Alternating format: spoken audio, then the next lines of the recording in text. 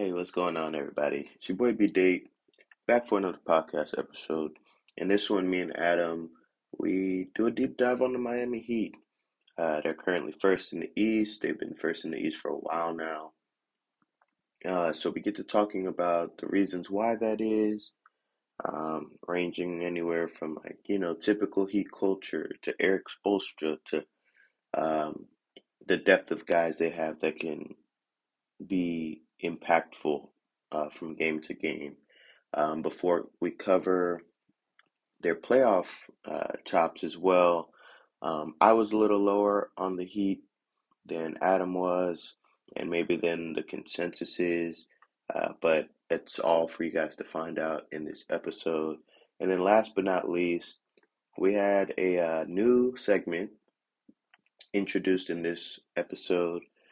It's going to be near the end of the the recording.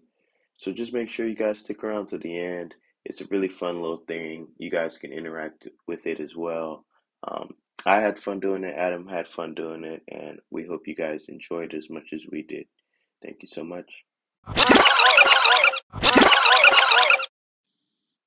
Oh yeah, man. One last thing. Just proud to announce, um, got a little partnership going right now. TCM Productions, TCM Industry. Um, it's a music making group. They specialize mainly in beats and instrumentals and them type things. Um, they're working with us here for the next 5 episodes or so till the playoffs start. So I'm excited to announce that. And yeah, without any further ado, man, let's get you guys into this episode.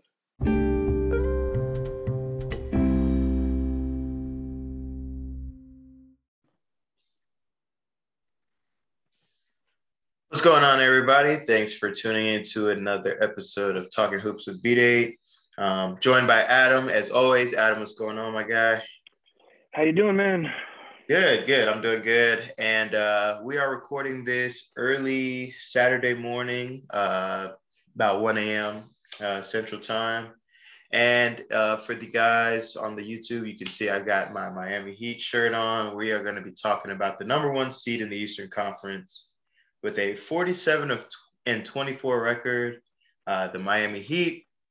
Now, Adam, I wanted to bring you in on this, obviously, because it seems like for a team that's been number one for as long as they have been, there's been somewhat of a lack of coverage about Miami. You know, the way that we've talked about Milwaukee being the sleeping giant in the East, the way we talk about Brooklyn, the way we talk about Philly since acquiring Harden.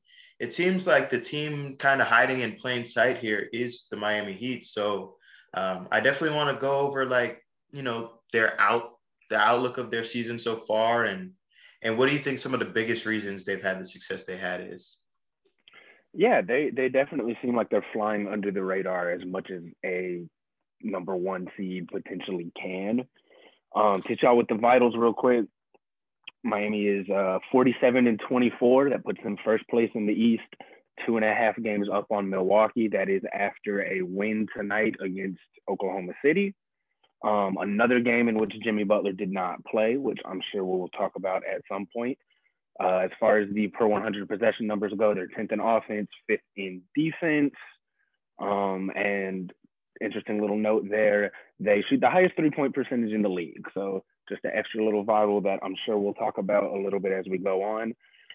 As far as why they're successful, I actually want to start this off by reading a little quote from Eric Spoelstra. This was from a week and a half ago before the Phoenix game when they were asking him about how they're approaching things because Jimmy was out in that game as well. And he just started off by saying, I think everybody is tired of hearing about culture, and how we do things, but we're not apologizing for it by any means. Hmm. And it went on to basically say that as players get hurt, we just plug in one more guy. He runs it all. Nothing changes. Everything stays the same because that's how Miami's built. And he's right with that very first part. Everybody's tired of hearing about culture. Heat culture, heat culture, heat culture. Nobody Yeah. wants to keep talking about that. It's been beat to death. But there's substance there. Miami has built that culture. we like to talk about them as being a tough and gritty team, and they certainly are. They come to work every day. They work hard. They play hard. Everybody's bought into what Spo does, and Spo is a great coach. As these players get hurt, as Jimmy gets hurt, which he has a lot, as Bam gets hurt, which he has a lot, Kyle's been hurt. Tyler Hero's missed games. Max Strus has missed games. Markieff Morris has missed almost the whole season. As players move in and out, Miami never changes what they're trying to do. They run the same offensive sets. They run the same defensive schemes, no matter who's out there, because every member of that team knows what they're supposed to do, knows how to run it, and runs it to perfection. Yeah, yeah, well said. In terms of my opinion on the Heat, you laid out a lot of the groundwork right there. There's a certain toughness that just comes with being a member of that team. I think some of the big things that we'll talk about later, um, adding a guy like PJ Tucker, adding a guy like Kyle Lowry, who come with playoff chops, playoff proven experience, title winners.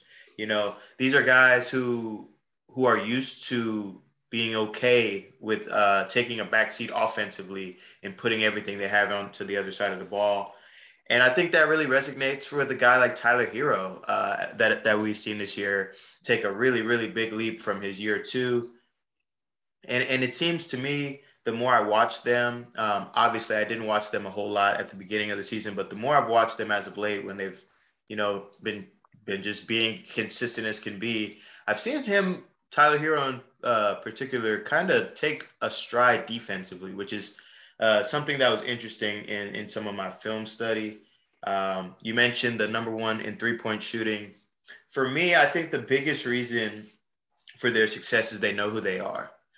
So which kind of bleeds into your Heat culture point, but just they're bottom three in pace. We talked about this in our last episode with the Mavericks, where it's like that's not necessarily a good thing, that's not necessarily a bad thing, but they play to their strengths.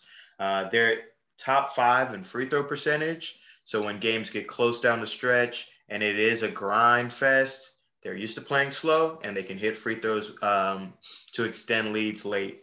So for me, just knowing who they are, the toughness that comes into it, all of those little things kind of resonate into your point about Heat culture. For me, that's the biggest reason they've had the success they've had. Yeah, most certainly. They know what they do and they do it well. That highest 3-point percentage comes on just kind of a middle of the pack amount of attempts, even though they're leading the league in percentage. They're also sixth in assists per 100 possessions. So what that says to me is they don't take a lot of threes. They move the ball very well. They find the open threes. When the open threes aren't there, they move on to what they do next because they just know what they are, like you said. Yeah, and then one more thing I would say about just the season they've had. I think the best way to say this, I guess, is the depth of serviceable talent they have. They don't have a lot of world beaters in sense of top 5 guys, top 10 guys, top 15 guys, but what they do have is 11, 12 players on their roster who are not net negatives. You know what I mean? And that's really hard to find. Like, as a Laker fan this year, we probably have 6 guys who are, net neutral or better. Whereas the Heat, they can miss Markieff Morris for half the season, as you mentioned, and plug in a Max Strus, or Tyler Hero can have a bad game and Duncan Robinson can fill that void, or if Kyle Lowry's missing time, Gabe Vincent steps in and he does the job. They have a lot of guys just equipped to handle the grind of the regular season, guys who, as you mentioned, fit in with the system, fit in with the culture, and most importantly, as we kind of transition to our second topic here, um, they have the coach who is probably worth about 6 to 8 points per game, in my opinion. And the second topic I had here for us was what are some of the advantages the Heat have over other contenders in the East? And for me, it starts and doesn't end, but it starts definitely with Erik Spoelstra. As I mentioned, he's probably worth 6 to 8 points a game just in terms of adjustments, in terms of scheme, that zone defense being shown. Um, he's probably the best coach in the league for me. And there's a certain belief that that team has in playing for him, knowing that the things he says do work if you put in the effort, as you've seen in the bubble run, as you've seen with the LeBron, D Wade, Chris Bosh teams. It's like he can coach the stars. He can also coach the guys who might need a little more system help, you know? So for me, as I talk about the main advantage, in my opinion, give me a couple more advantages you have the Heat having as opposed to some other teams in the East. Yeah, Spo was one of the first things that I had put down as well. Spo's a great coach, shown it time and time again, knows how to run his system as well as it can be, no matter who the players are. Like we just said, as guys have gotten hurt, they've kept right on chugging. You and I have talked before about how, especially once you get into the playoffs, the more ways you can have to score your points, the more guys you can have to go to, that is always a good thing. Yeah. And that's something that Miami has there. They have a lot of balance. Nobody on their team is averaging 22 points a game. Nobody is. Jimmy Butler is leading the way with 21.1. Tyler Hero is right behind him at 21.0. Bam, not too far behind him at 19 flat. That's three different guys all kind of right there at the top of their scoring punch. And then as you dig a little deeper, there's 6 guys on this team averaging double digits. That's a good number. That's a lot of different ways to go to find your points and to beat teams in the playoffs. Yeah. And another one I have here, I'm sure you had it as well. And it's kind of what we look at Miami as identity-wise is just they can put out some really devastating defensive lineups.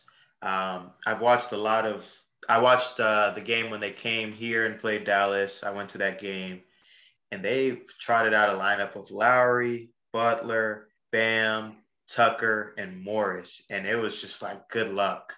You know, if they switch everything. And the personnel they have for switching everything is so important because Kyle Lowry is a guy who, you know, in theory, hey, 6-foot guard on my 6'10", big man, let's go ahead and dump it down to him in the post. Anyone who's watched basketball knows Kyle Lowry is not moving. You know what I mean? He's not backing down from that. If you're going to shoot over him, you're going to shoot over him, but you're not going to get any ground on him. He's going to hold his ground. He's going to stay there, make you take a turnaround jump shot. Jimmy Butler, another one. He's like a fire hydrant down there. You're not moving him. And then they have the bigs, as I mentioned, Bam, to a lesser extent, Morris, PJ Tucker, who's like kind of the tweener, who just kind of glues it all together. And then now you have guys like I mentioned, Gabe Vincent, not a big name, but he just knows how to be in the right positions in the right spots. I've been impressed with Hero defensively this year in spurts. And for me, the wild card is Oladipo in terms of like, if they can get anything from him in the playoffs, it would be good. But man, they can throw out some really devastating defensive lineups. Is he going to be back for the playoffs? I think so. He played his first game back against, I believe it was Houston this year. And he did all right. He looked okay. You can definitely see it was a guy who hasn't played in a long time. And some of the fluidity of his game isn't there. I definitely have him later in a later segment. It's just like why I don't think that they are what other people might think they are. But I think he's going to be on track to be able to play his way into the rotation. Good to hear. Yeah. And then one more thing I had, it ties into defense a little bit. It ties into Spo a little bit, but just, I mean, it's got to count for something, right? Like home court advantage. Like they're probably going to finish as the 1 seed. They've got the 13th toughest schedule remaining, so it's about middle of the pack. It's nothing crazy. And these things are hard to judge because you never know what teams are like truly shutting it down and what teams are going to rest players. But just on win-loss percentage, they have the 13th toughest schedule remaining. So not bad, but I do think Miami not having to ever play a Game 7 on the road is also another thing that's in the back pocket for them. Yeah, it's definitely worth noting. And as far as home court advantages go, Miami puts out one of the better home court advantages. Their fans show up for them. Miami's a pretty big city, and they love some Miami Heat basketball. It gets loud in that place. South Beach flu. You might catch a young 21, 22-year-old in the playoffs, staying out a little later than he's supposed to. Um, as we transition to the next one, Adam, I feel like this one was kind of the easiest of the five that I sent you in terms of crafting a five-man lineup as we look into the playoffs. For me, it feels like four guys are penned in, like not pencil, like four guys are in pen. So talk me through that, and who would your fifth guy be on most occasions? Yeah, so the four are pretty clear, right? It's Jimmy Butler, it's Kyle Lowry, it's Bam Adebayo, it's Tyler Hero. Those are going to be your four locks. That fifth spot, I feel like is somewhat matchup dependent.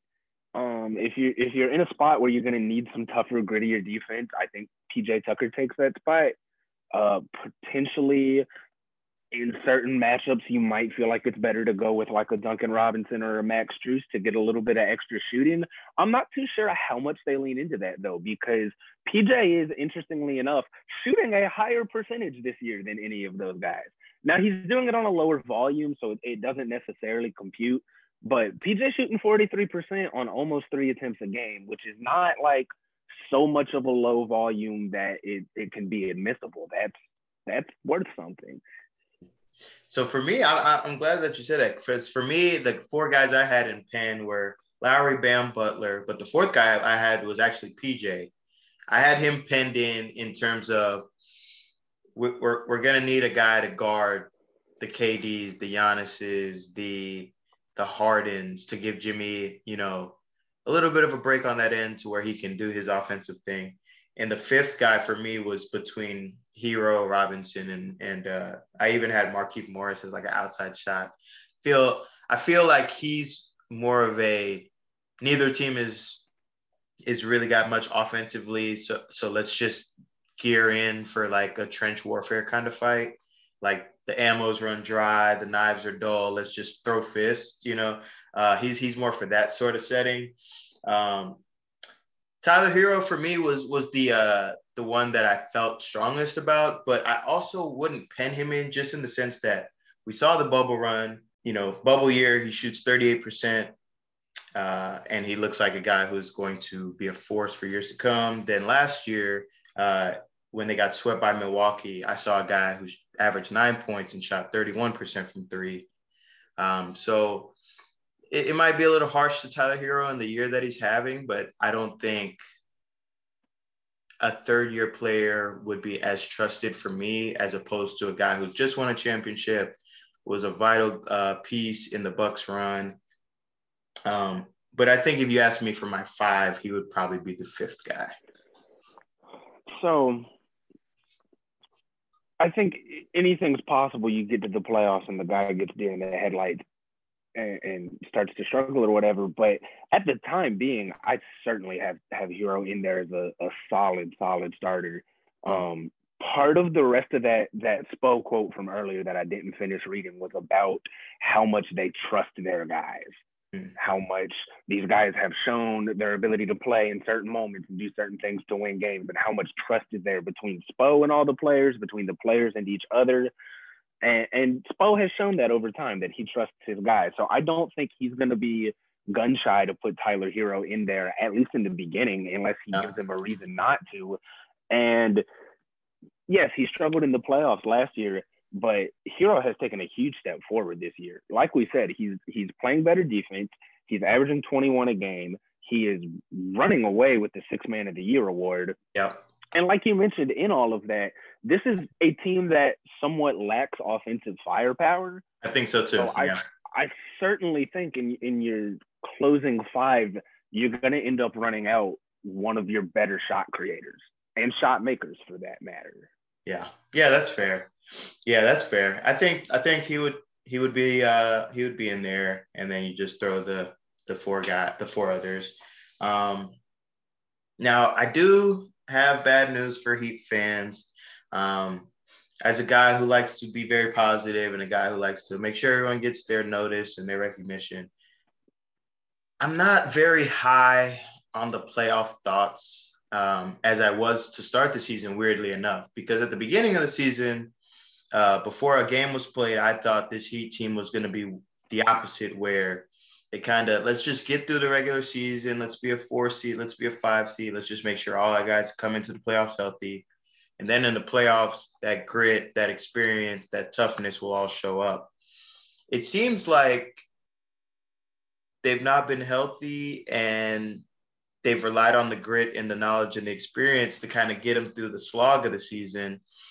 But I do feel like at a certain point, like there, like you just mentioned there, I don't think there is quite enough creation, which is why I think one of the teams that could be a really bad matchup for them in the Eastern Conference playoffs is the Brooklyn Nets, man. I think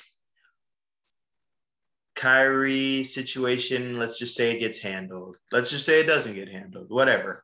Let's just say he plays 4 games in a 7-game series there. I think he gets to a certain point, or, well, would it be 4 because of the Miami would have home court advantage? Oh, yeah, my bad. I did it backwards in my head. So I think there's a certain time in playoff series and games where it's just, you need guys, you need top end talent. And I think this is the fear that I have with Miami, where they might not have that top 10 guy or that top 12 guy that can go toe to toe with a Kevin Durant.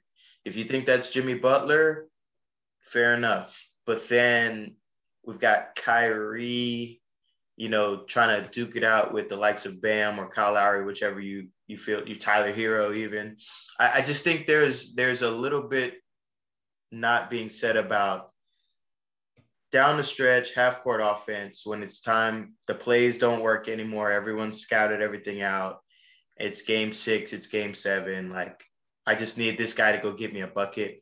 That's the one thing I feel like a team like Brooklyn would have the upper hand on them on. And I also think on the inverse side of the ball, I don't think Miami is a team that could punish the smallish lineups Brooklyn throws out the same way a Milwaukee could punish Brooklyn or a Philly could. I just threw a lot at you there. What do you think about all of that in terms of the Brooklyn matchup? Yeah, it's certainly a concern.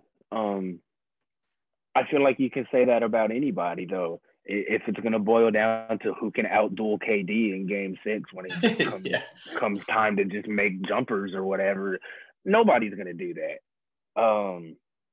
I certainly think, looking at how the seeding plays out right now, Brooklyn is obviously the team they don't want to play in the first round. Yeah. Out of their options there, out of who all could end up in the play-in and how that's all going to shake out, Brooklyn is the one team you would want to avoid, no matter who you are. Brooklyn's clearly a lot better than that. And as I think we'll talk about a little later, Brooklyn is in our list of legitimate contenders. So any of those teams are going to be threatening. I'm not trying to dispute that. I just picked a different team as my worst matchup, per se. Yeah, who did you have? So I kind of went back and forth between 2 teams, and it boils down to the same reason on both of these teams. Okay. So I'll just kind of explain that reason. The teams are Milwaukee and Philadelphia, either or. My biggest weakness with Miami is a lack of size. Bam Adebayo is 6'10". He is the biggest player that plays on this team. They, on average, are roughly even in rebounding battle, and they have struggled with size all year. Markieff Morris coming back sort of helps. He's 6'9". It's a tough guy. It's a good place to start. But when you get into Philadelphia, who has Joel Embiid, Andre Drummond, DeAndre Jordan, Willie Cauley-Stein, no, not all of those players are necessarily huge difference makers, but they are huge people.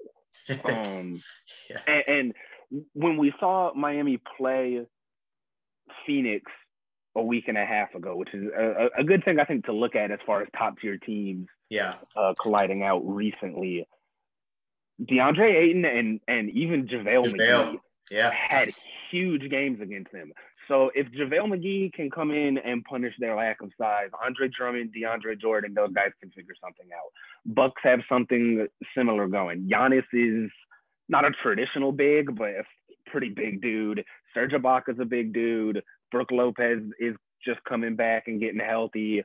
To a lesser degree, Bobby Portis. I think those teams with that kind of size to punish Miami's big but not huge team is a problem. That's very fair. I have a stat to back up your case. So you mentioned Bam being 6'10", biggest guy on their team. When Bam comes off the floor and you have the likes of either Markieff at the 5, in a lot of regular season games, it's been Dwayne Dedman at the 5. Um, the opponent's offensive rating goes up 8 points per 100 possessions when Bam sits.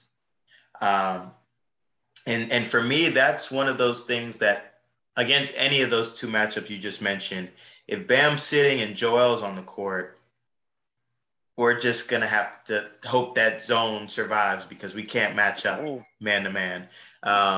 If Bam's on the bench and Giannis is in the game with a ball handler and he can get into that pick and roll action, then all of a sudden the guy rotating over isn't Bam Adebayo anymore. It's a slower footed Markieff Morris who's probably not going to be in the spot Bam would get to.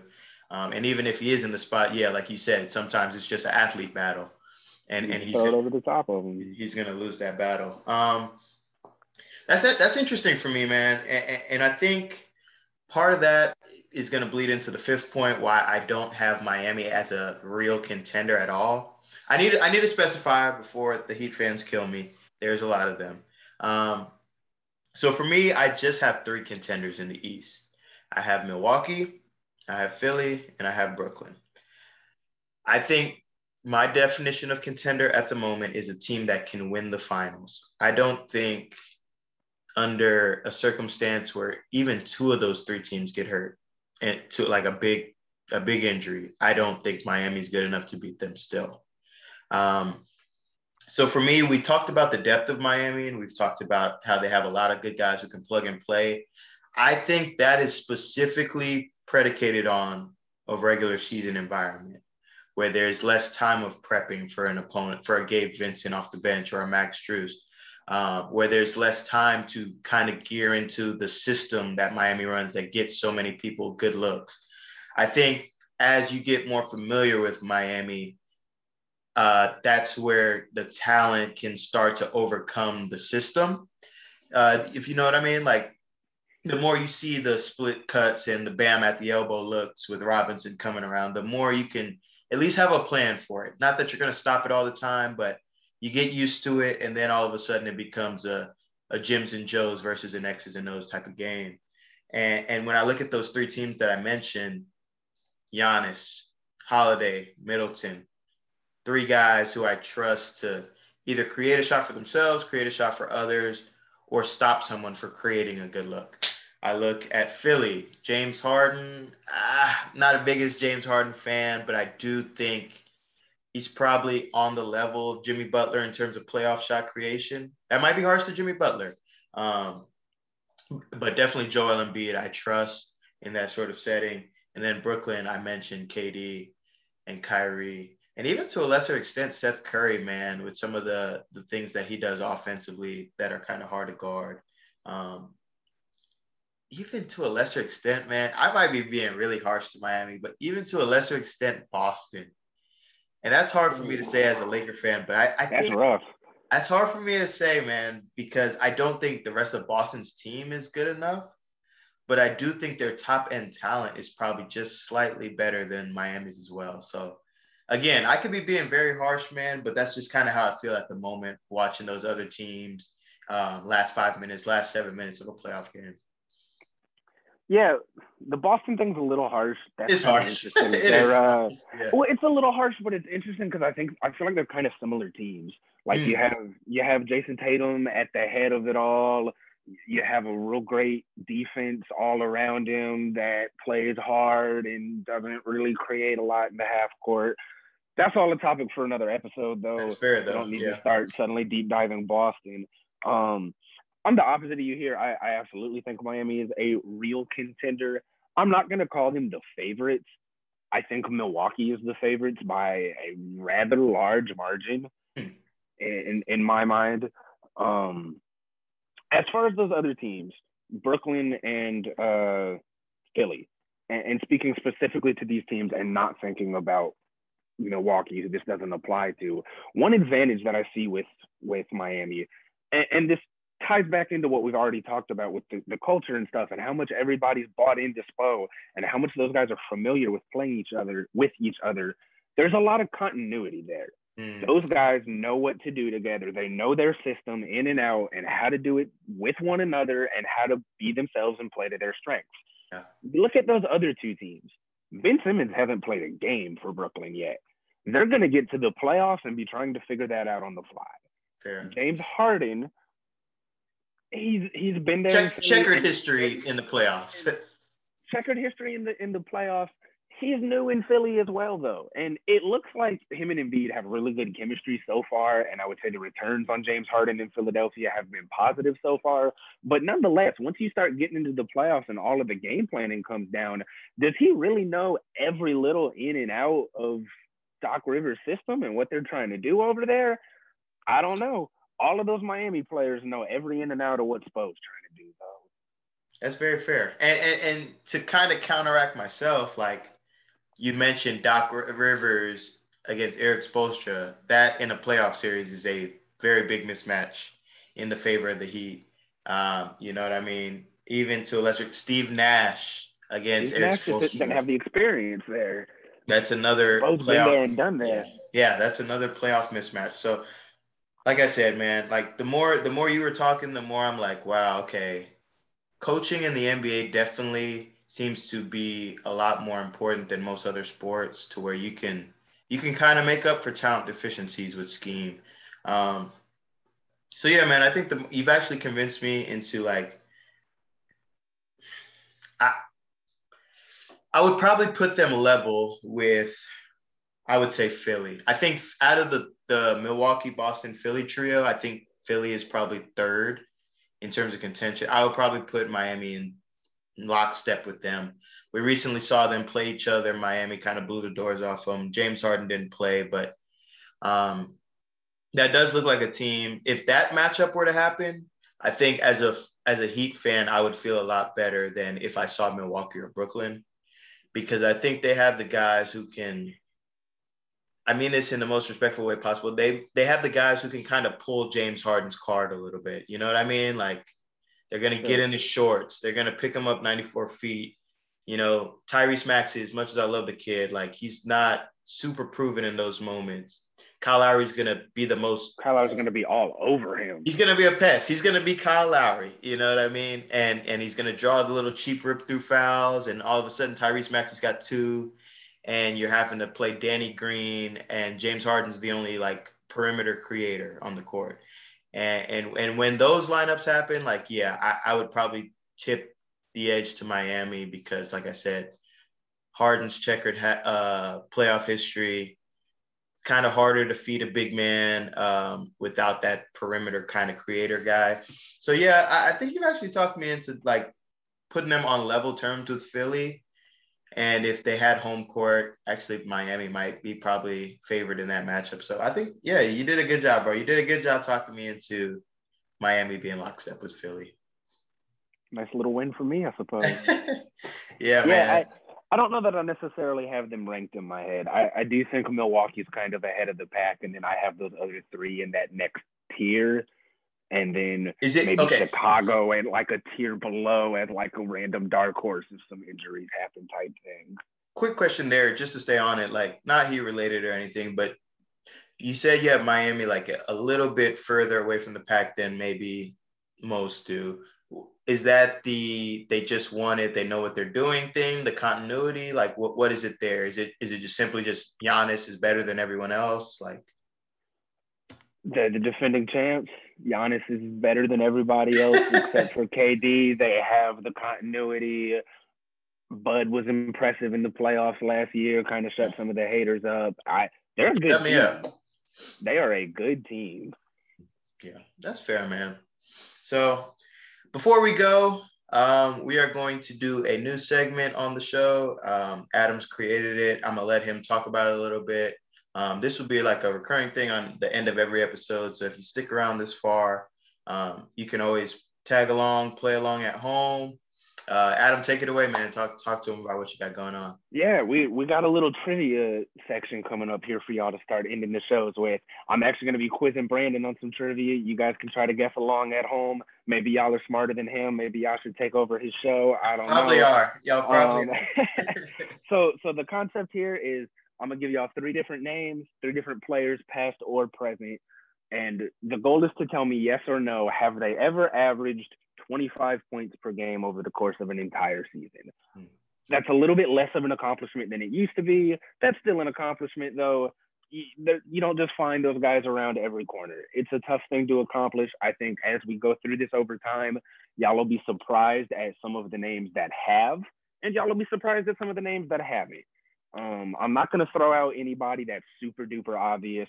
Nobody thinks Brian Scalabrine averaged 25 points a game for a whole season. Nobody thinks Kevin Durant is under that number. So we're going to try to stick to some guys that are kind of around there. And I'll let y'all know how close they got or how many times they did it and what their high was. So we're going to do three names every time. This inaugural episode here is going to feature all three players who won an MVP award at some point in time.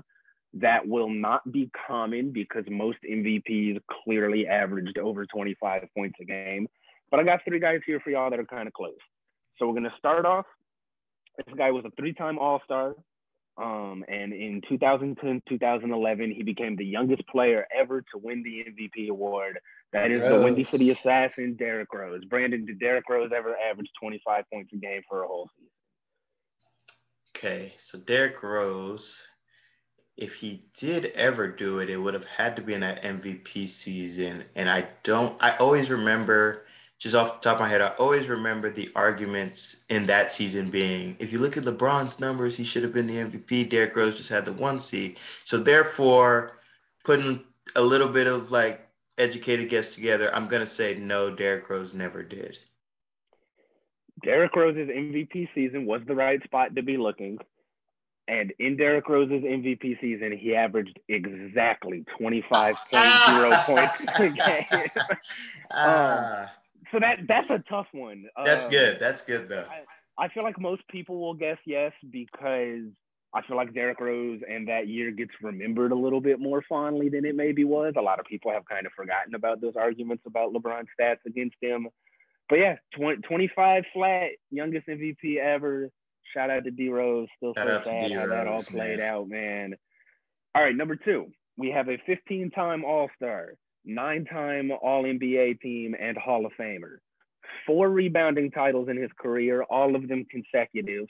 Defensive Player of the Year and a championship ring. He won the 2003-2004 MVP award with the Minnesota Timberwolves at the time. He eventually got his ring a little later with Boston. That is the big ticket, Kevin Garnett. Just got the jersey retired in Boston against the Mavs. Dapped up Ray Allen. That was kind of neat. That was dope. That was dope. Before I answer, I just want to say this is a guy whose skill set is kind of criminally underrated because a lot of people have that image of him in Boston as just the third of the big three, the defensive guy. This was a guy who was bringing the ball down the court, crossing over, won MVP that year, like you mentioned, took a poverty franchise to a conference finals. But if you ask me, I'm going to feed into the stereotypes and say, no, he hasn't averaged 25 before.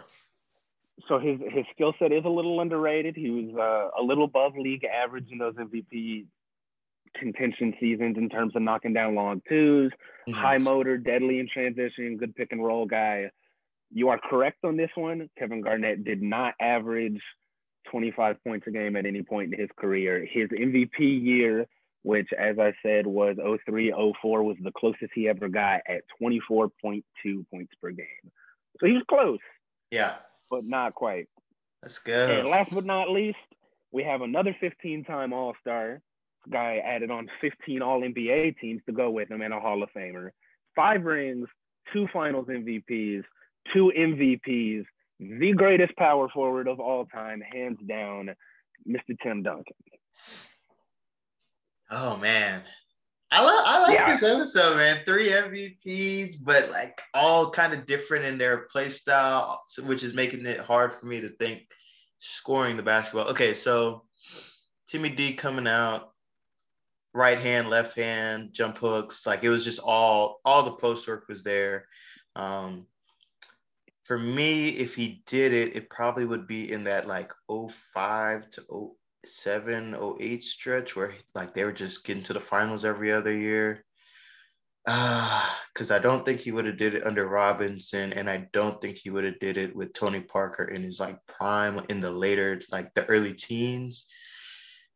Do I think he averaged 25 in a game? I'm gonna say yes. I'm gonna say yes. All right, you end the night 2 for 3. That's You got your time frame a little off though. Tim Duncan's first MVP year, the 01-02 season, is the only time in his career that he notched that mark. He averaged 25 and a half throughout the year. Let's go. Let's go, man. All right. Started off 2-1. And guys, if there's anyone out there who likes to track this stuff, please track my record. I'll track it. I'll try and keep up with it, but I'm sure the later we'll go, I'll forget. 2-1 to start in the inaugural episode. I like it. I like it. Yeah, man, that was fun, bro. That was a lot of fun. I'm glad you did that, and we definitely will have more of those. Like I said, that will be at the end of every episode. Adam, I appreciate you hopping on so late at night, man, and grinding out this Miami Heat episode. For those listening, this will come out on Monday, so if any of the numbers get a little skewed, like we recorded this literally in the wee hours of Saturday morning, so. It is now 1:30 a.m. here Central Time. Yeah, don't hold any of the. I've been up since 6 a.m., but it was worth it. This was a fun episode. I'm glad I got to be here. Always, man. All right. Thank you guys so much if you made it this far, and we will see y'all in the next one.